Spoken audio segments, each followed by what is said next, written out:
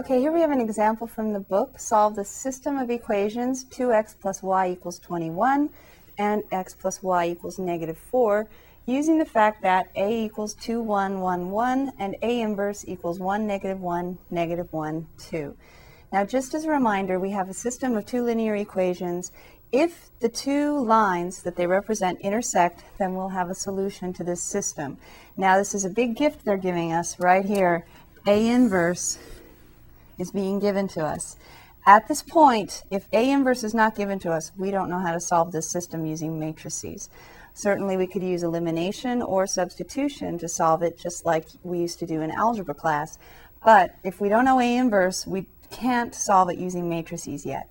So we need to use A inverse and some other information to find x and y. So take a minute and see if you can use what we just talked about along with the skills you've learned thus far to find the solution x equals and y equals. All right, so to find the solution to the system, let's start by writing it in the form ax equals b. Ax equals b. So the coefficient matrix 2, 1, 1, 1. That was also given to us in the problem. They said use the fact that a equals 2, 1, 1, 1 times x. X this time is represented by the column vector xy equals b. B is 21, -4. Now, to solve this problem, you don't have to write it in this way, but since we've just started doing this, I wanted to point out again the relationship between the coefficients, the variables, and the answer column. Ax equals b. So now let's go ahead and just talk about the theorem again that we just looked at. We didn't talk about it officially, but there's a theorem in your book that shows how to go from Ax equals b down to x equals something. And when you're on the test, this might be probably the hardest thing to remember at this point, which is how do you find x given the fact that Ax equals b? For some reason, it can be very confusing to know where to go, probably because it's all letters. But remember, the objective is to find x, just like in algebra class. When 3x equals 24, you find x by dividing both sides by 3. We want to get x by itself, so we need to be able to divide by a. But we can't divide by a with matrices, so we have to do what we can do, and that is to multiply a times A inverse. So if you just remember that if we're trying to get x, we want to get rid of the coefficient matrix A. If we were in algebra, we could just divide by A, but we're in matrix algebra and we can't divide by matrices. So instead, we find the inverse matrix and we multiply it by A. But then we have to be consistent because it's still math, so we have to multiply both sides by A inverse in the same order. So A inverse times AX equals A inverse times B. Then we can use associativity over matrix multiplication, and we can multiply the A inverse A, and that gives us I times X equals A inverse B. But I times X is just X, so X must be able to be found by taking A inverse times B. All right, so we're going to use that result. X is A inverse times B to solve this system of equations.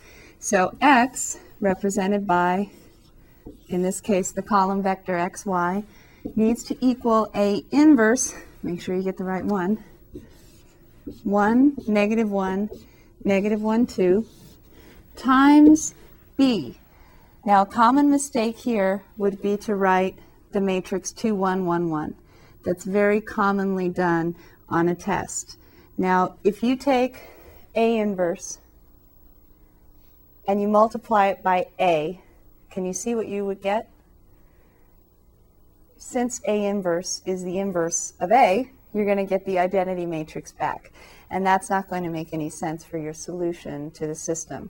So you don't want to take A inverse times A. Even though they give you this matrix, you actually don't end up really using it once you realize that your solution x is found by taking the inverse times b. So you need to know what b is. B is the thing on the other side, the constant column. We have 21, negative 4. We have a 2 by 2, A inverse, multiplied by B, a 2 by 1. And our result should be a 2 by 1, which is going to be our column XY. So if you follow the dimensions, it'll help you be sure that you're multiplying the correct things as well. You should have a 2 by 1 when you're finished. So to find that 2 by 1 matrix that represents the column vector XY, take the first row times the column.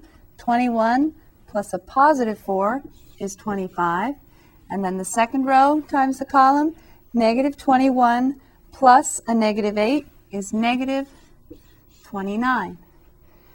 Now this should represent the solution. X equals 25, y equals negative 29. Now, can we check this? If you ever have a system of equations and you actually find a solution, you can always check that solution.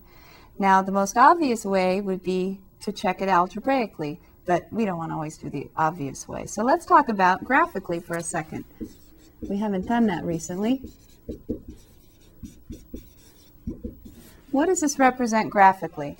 We have a system of two equations. The first equation is 2x plus y equals 21. Let's put that in a form that's easier to understand graphically. Let's put it in y-intercept form. If we solve 2x plus y equals 21, if we solve that for y, we have y equals negative 2x plus a positive 21. Now think money, that always helps. We're starting at a y-intercept. When x is 0, y is 21. So that's like maybe our initial cost for something, our overhead cost. And now this time we have something going down with a slope of negative 2. We like that when cost goes down, but it usually doesn't, does it? But we have a slope of negative 2.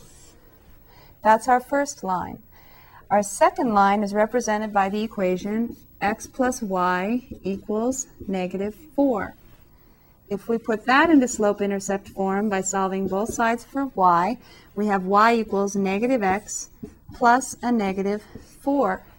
So when x is 0, y is negative 4. We're starting at our y-intercept of negative 4. I'm trying to keep it somewhat to scale. And then we have a slope of negative 1, so it doesn't go down as quickly as the other line does. So you can imagine that eventually these two lines are going to intersect somewhere, because they have different slopes. And the place they intersect, hopefully, is represented by the point x equals 25, y equals negative 29. Now, as I mentioned before, the easiest way to check this is algebraically. So let's check and make sure. It certainly looks like it's in the right place. It's in the fourth quadrant, because they both have negative slopes and it takes a little while for them to intersect. So 25 comma negative 29 is a reasonable point to expect this point of intersection. But algebraically would be a nice way to check as well. So let's go back to the original system and check it algebraically.